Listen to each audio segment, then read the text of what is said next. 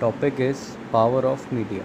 The potential for political influence is what most people think of when they talk about the power of media.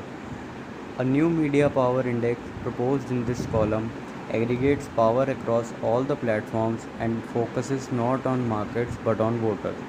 It measures not actual media influence but rather its potential. Using the index, the author finds that the four most powerful media companies in the US are television based and the absolute value of index is high. This indicates that the most American voters receive their news from a small number of news sources, which creates the potential of large political influence. The media industry is undergoing a consolidation process.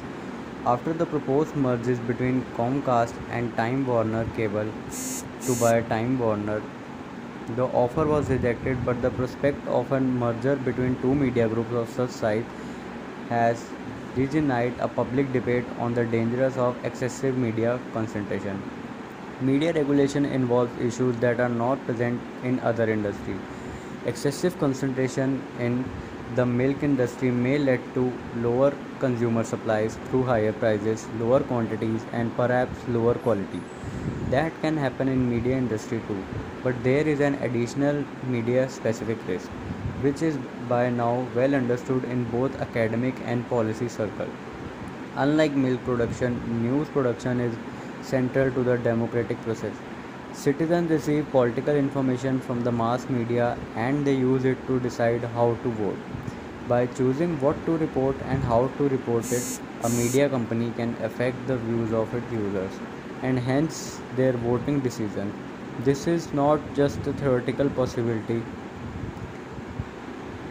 The potential of political influencers is what most people think of when they talk about the power of media.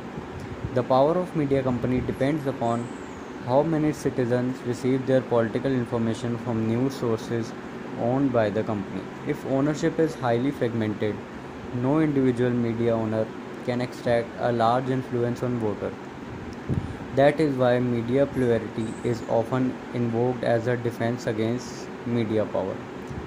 As the Leveson report into the practices of British press following, it is the only through plurality, specifically in relations to news and current affairs, that we can ensure that the public is able to be well informed on matters of local, national, and international news and policy and able to play their full part in democratic society.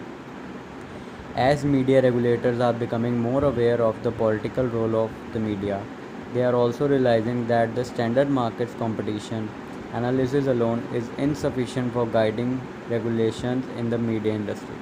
Because there is little or no direct competition outlets on different platforms newspaper, broadcast, television, radio, etc. Markets are invariably defined in terms of platform. In recent propose a new media power index that aggregates power across all media platforms. Unlike existing measures, the basic units of analysis in for new index are not marketers but voters. For any given voter, one can determine the set of news sources that he or she follows. For instance, Times and watch ABC News and those who are news sources that can influence her political views. Once we aggregate across voters, we can determine the power of media company as its ability to change people exposes to information and the way they vote.